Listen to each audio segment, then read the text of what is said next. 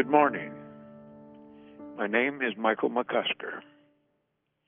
It seems apparent that the old venal prejudices American society has slowly and quite often agonizingly overcome are brutally and murderously reappearing. In particular, rabid racism and savage anti-gay humiliation and homicide. Today, December 1st, is International AIDS Day, which I commemorate with something I wrote for the North Coast Times-Eagle and quite often read on this program for this particular memorial of death, disease, and prejudice. Petition of Prejudice. Homophobia, like alcoholism, is a disease, a psychotic obsession to enforce a mythical moral and sexual purity through ostracism, oppression, and violence to the point of murder and genocide. Gay men and lesbians, however they might be called in succeeding eras or separate cultures, are as historical a part of humanity as heterosexuality. Humanity is probably of a bisexual inclination, able to find its pleasure with either or both sexes. Many early cultures were not disturbed by the sexual preferences of their citizens, so long as each generation replicated itself in adequate populations to continue the tribe or society. Other early societies developed traditions of severe sexual conditioning, however, which spread pervasively more by sword and fire than by reason or logic.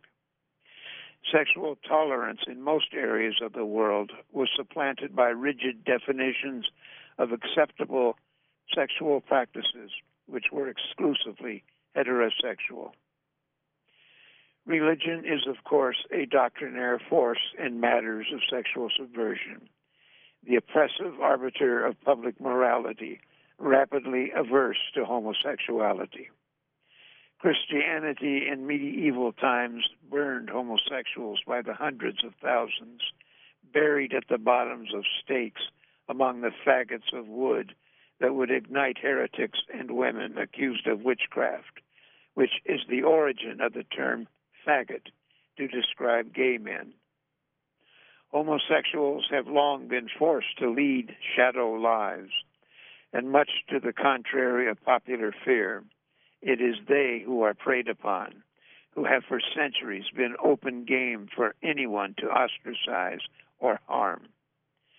Coming out of the closet most likely has meant dropping into a casket.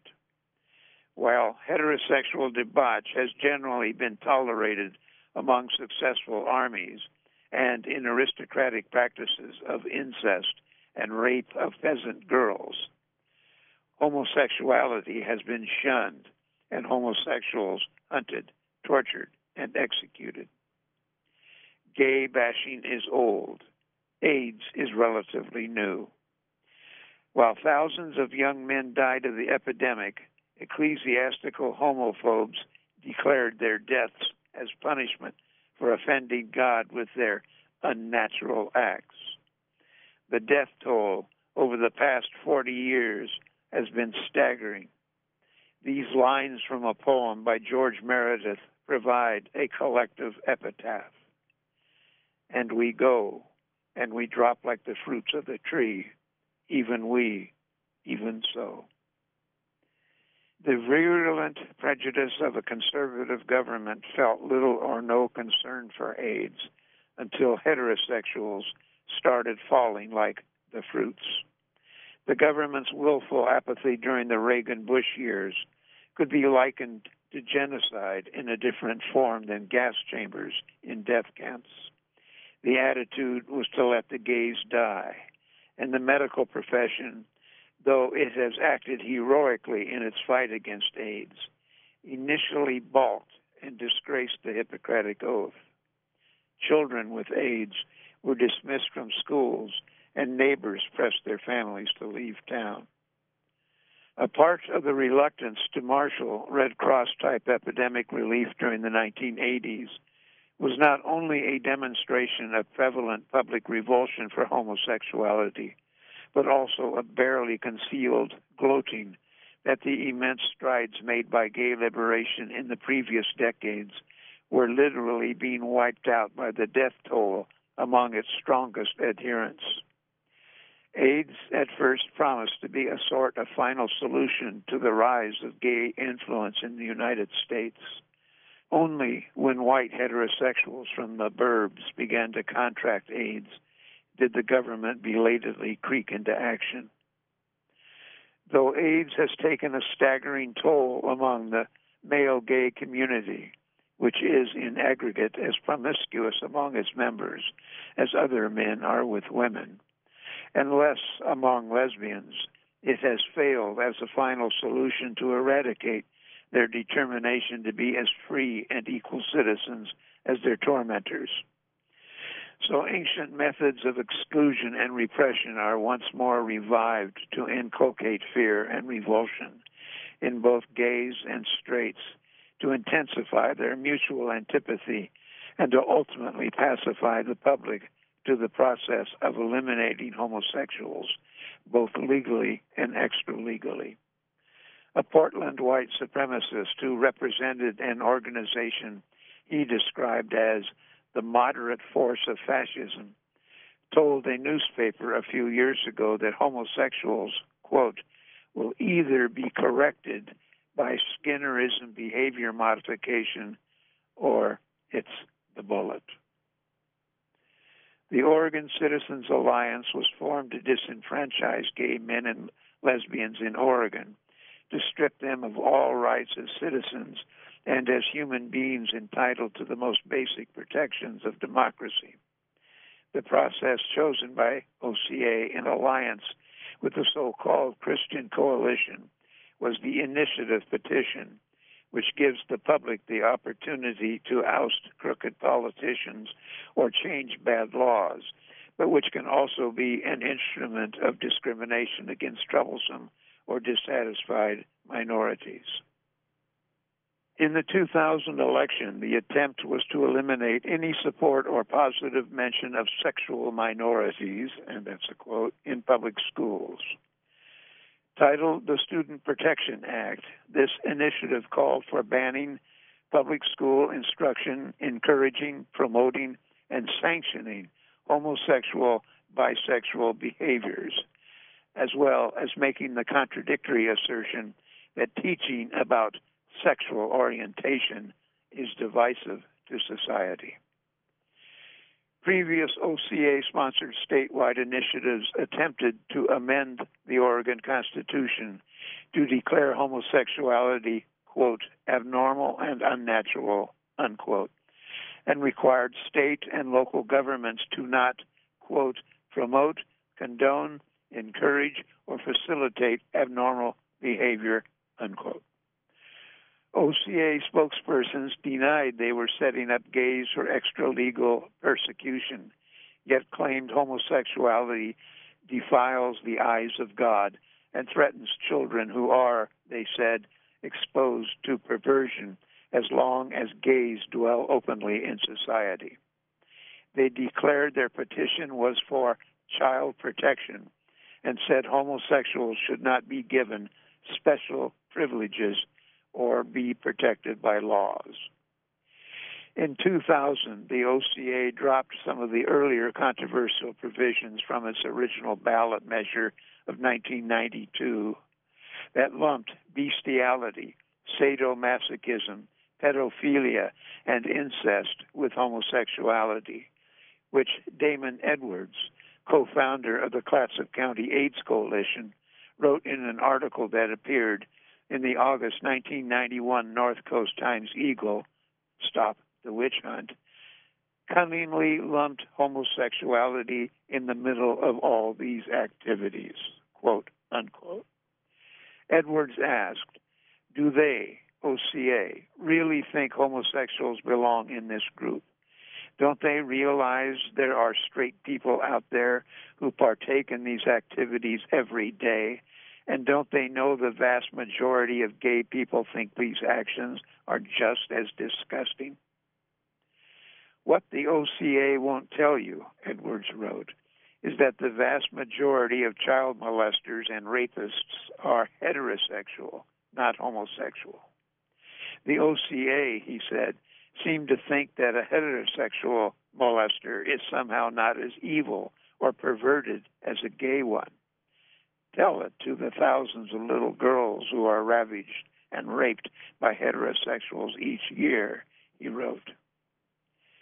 The Oregon Citizens Alliance was started in 1987 as a backlash against Governor Neil Goldschmidt's order that state workers who were gay should enjoy the same protections and rights of all citizens. OCA claimed gays were a special interest group being accorded privileges greater than the rest of the citizenry.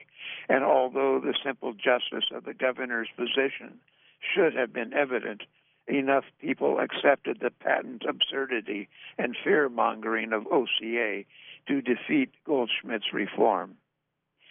Within 2 months, the OCA gathered nearly double the signatures needed to get their anti-gay initiative on the 1988 state ballot.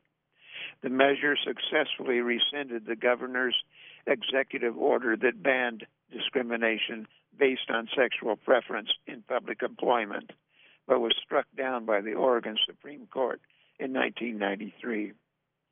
The OCA was immersed in many other ultra-conservative issues beside its assault on gays.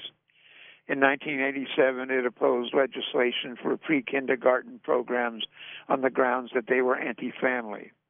OCA opposed parental leave, which they claimed was anti-business, and fought state divestment from South Africa. Some other OCA activities included organizing the Homefront Coalition in support of the Persian Gulf War, involvement with right-wing women's groups that attempted to undermine the feminist movement, support of prayer in public schools, and the OCA rapidly attacked the reproductive rights movement. The OCA mounted several local anti-gay campaigns in cities and counties in Oregon, though the state Supreme Court ruled them unconstitutional and discriminatory. In 1992, the OCA's infamous Abnormal Behaviors Initiative, then Measure 9, was defeated in Oregon, though a Colorado version passed and was subsequently ruled unconstitutional. The OCA publicly backed off from its bestiality stance in 1994 in hopes of attracting moderate bigots to its rank and file of radical homophobes who were not enough in numbers to swing the 1992 vote. Despite toning down the measure, 13, it was decisively defeated. OCA attempts to grassroots their prejudice at local levels were collectively known as Son of Nine. Despite its losses, court reversals, and rejection by mainstream politicians, the OCA remained a dangerous spoiler, not only to moderate Republicans and liberal Democrats, but especially to gays and lesbians who openly struggled for a generation to overcome prejudice and be allowed to at least live in peace. The OCA believed it could remove a subculture its homophobic members detested through sanctioned government suppression with support of a majority of the citizenry, perhaps initially more subtle than Adolf Hitler's attempt to exterminate a large menu of society's misfits, which is a quote, most prominently the children of Judah and including homosexuals. Yet parallels are relevant and possible. Hitler began his suppression of German Jewry by first isolating them as an undesirable subgroup, then by ordinances forbidding them this or that, until, sure of his power and the success of his campaign of ostracism, he stripped Jews of citizenship and declared open violence on them. The OCA demanded homosexuals not receive special rights, but Damon Edwards asked, when did equality become a special right for Americans? We live in a country that gives men medals for killing other men in war, yet shun them for loving one in a time of peace. And that was Damon Edwards. The right of the people to live in a manner of their own choice is a crucial tenet of democracy and of constitutional law. We don't have to like or even approve of our neighbors, but neither we nor they have the right to trample upon or deny the individual rights and liberties of each other, which also protects virulent anti-gay organizations such as the OCA that attempt to use the law to undermine all it stands for. The cold, hard fact of the matter is that OCA does not like the power and influence that gay groups wield in this state, Damon Edwards wrote.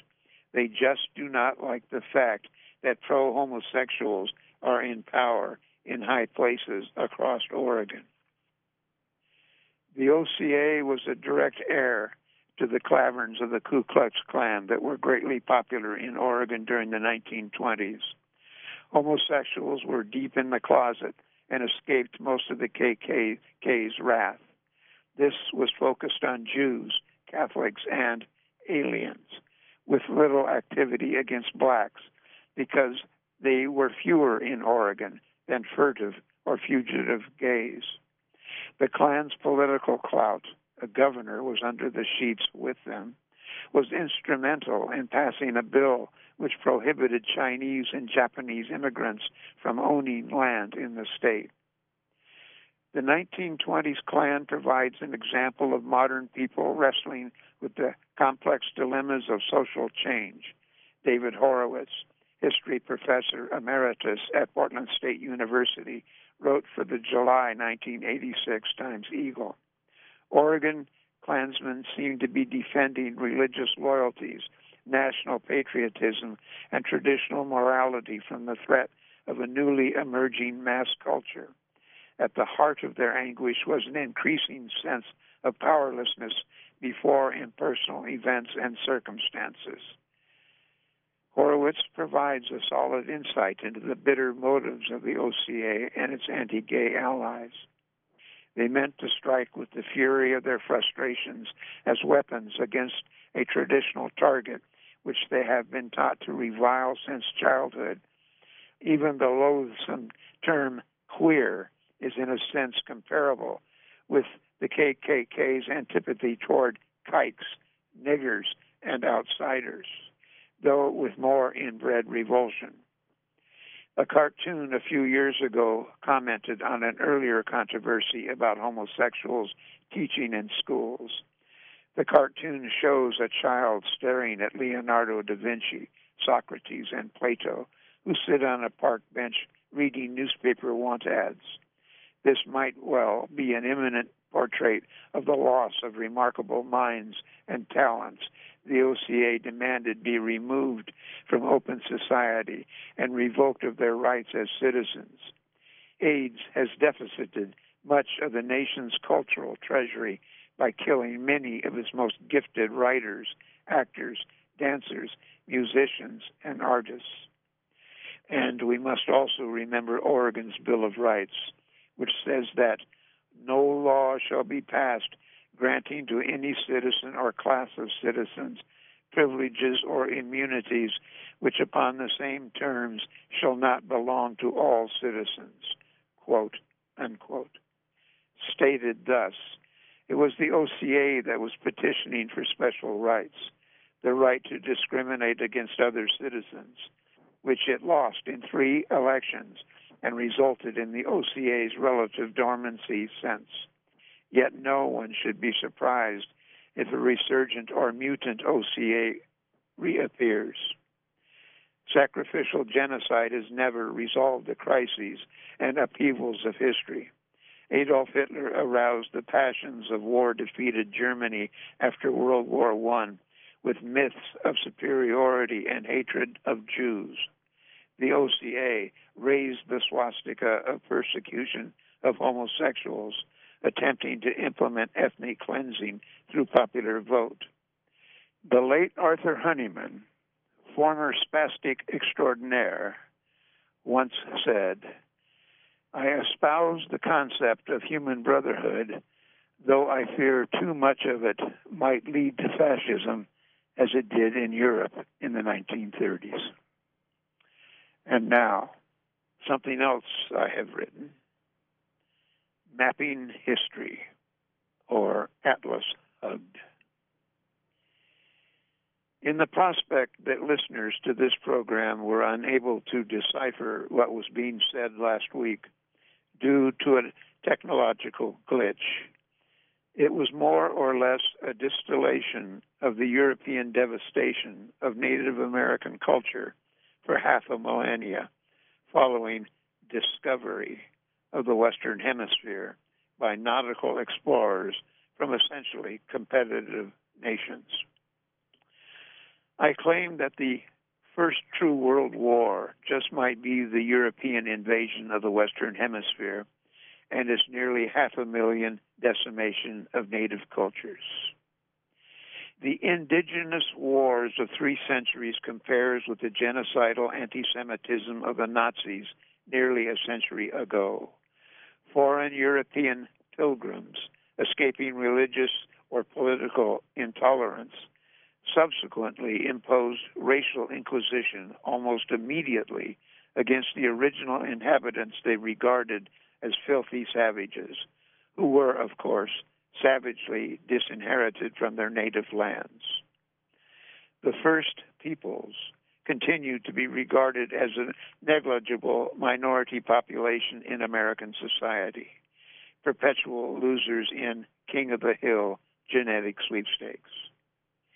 If listeners possess any sort of historical atlas, you might wish to spend a while literally brain walking through humanity's compulsive mapping its own concourse through its history on this increasingly frail and subjected planet. 17th century Dutch philosopher Benedict Spinoza suggested sagely, if you want to be different from the past, study the past. And that's a quote.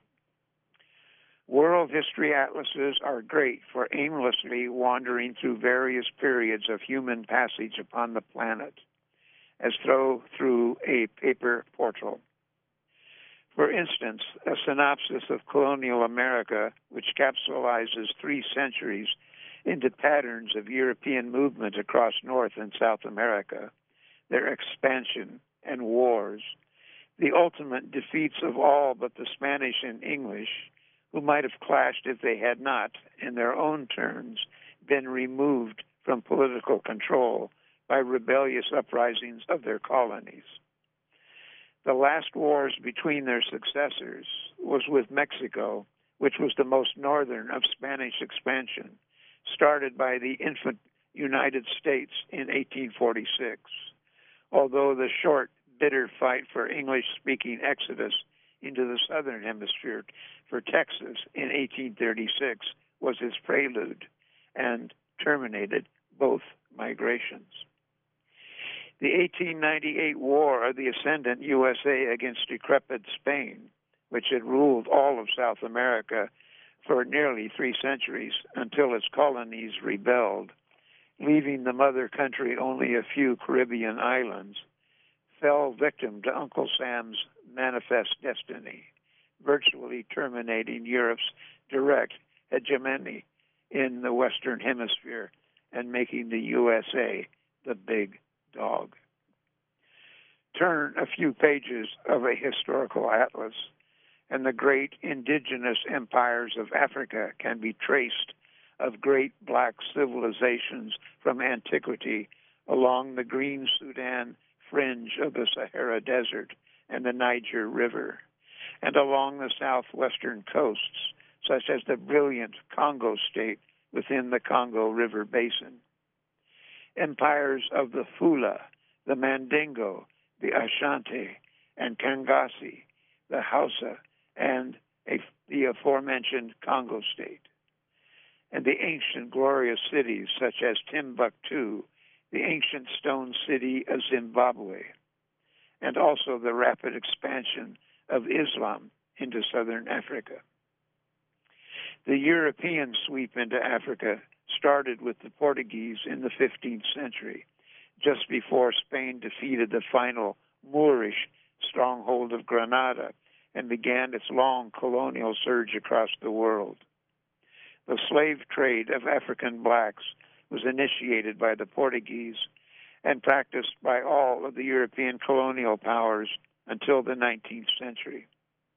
An unanticipated history of uprooted peoples who originated in India and have since spread all over the world, primarily as unwanted aliens, were the gypsies. Non-historical bands of dancers, singers, and fortune-tellers who have been disparaged and persecuted nearly everywhere they vagabond. Yet they possess philosophies of freedom and hearty living, lovers of the earth and wanderers like human ancestors of the earliest ages. The world thought it had seen the last gypsy a century ago. Former KMUN programmer Connie Kimball quoted an anonymous source for a program she produced and hosted about gypsy lore a few years ago. More than half a century ago in the USA, during the frenetic decade of the 1960s, young, mostly white, and affluent young Americans were drawn together through their mutual antipathy for the Vietnam War, also inspired by black civil rights activists and later by such black power groups as Black Panthers, attempted to structure a youth culture loosely resembling Gypsy creed and animistic socialism. They paradoxically attempted to bond static social control with both socialism and a primitive tribal aptitude of nearly boundless individual freedom. Aside from what proved to be extremely contradictory principles of ethics and behavior, the youth rebellion essentially collapsed because its adherents were ultimately unable to resist the luxuries of their capitalistic civilization, and most abandoned their communal politics, although their brief atavistic flirtation left permanent sympathies for the idea of humane governance as an alternative to political savagery. The use of maps is an especially illuminating method to track history. Perhaps a perceptive atlas of how Earth and human civilization might be affected by nuclear holocaust might be worthy of thoughtful consideration, or the stages of climate change upon human civilization and its future.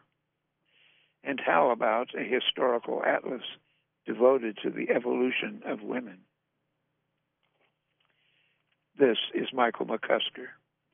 Dylan Hauser-Schalk is this program's engineer. A week from today, the day after Pearl Harbor, is the centennial of the Great Astoria Fire of 1922. Stay tuned. There are plagues and there are plagues. One is of physical disease, another is of mental disease. Specifically, the sickness of prejudice and hate. We currently live, and some die, among both forms. The word live, spelled backwards, is evil, and vice versa, so to speak. A new buzzword has been loosened upon the land, angertainment. We are hearing a lot of it lately.